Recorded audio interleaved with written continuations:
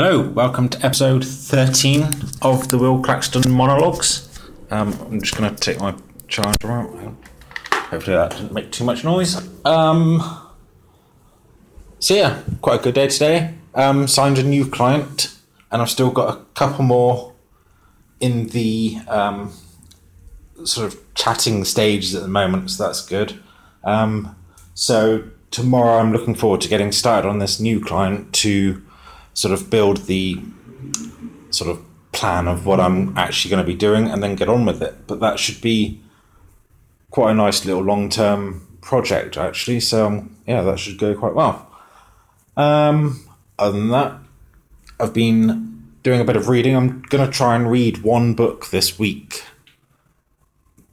to see if I can actually do my goal of one book a week, so 50 books in 1 year next year.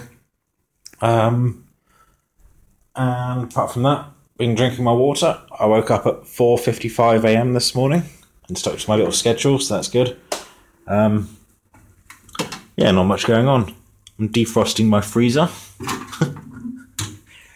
And that's about it.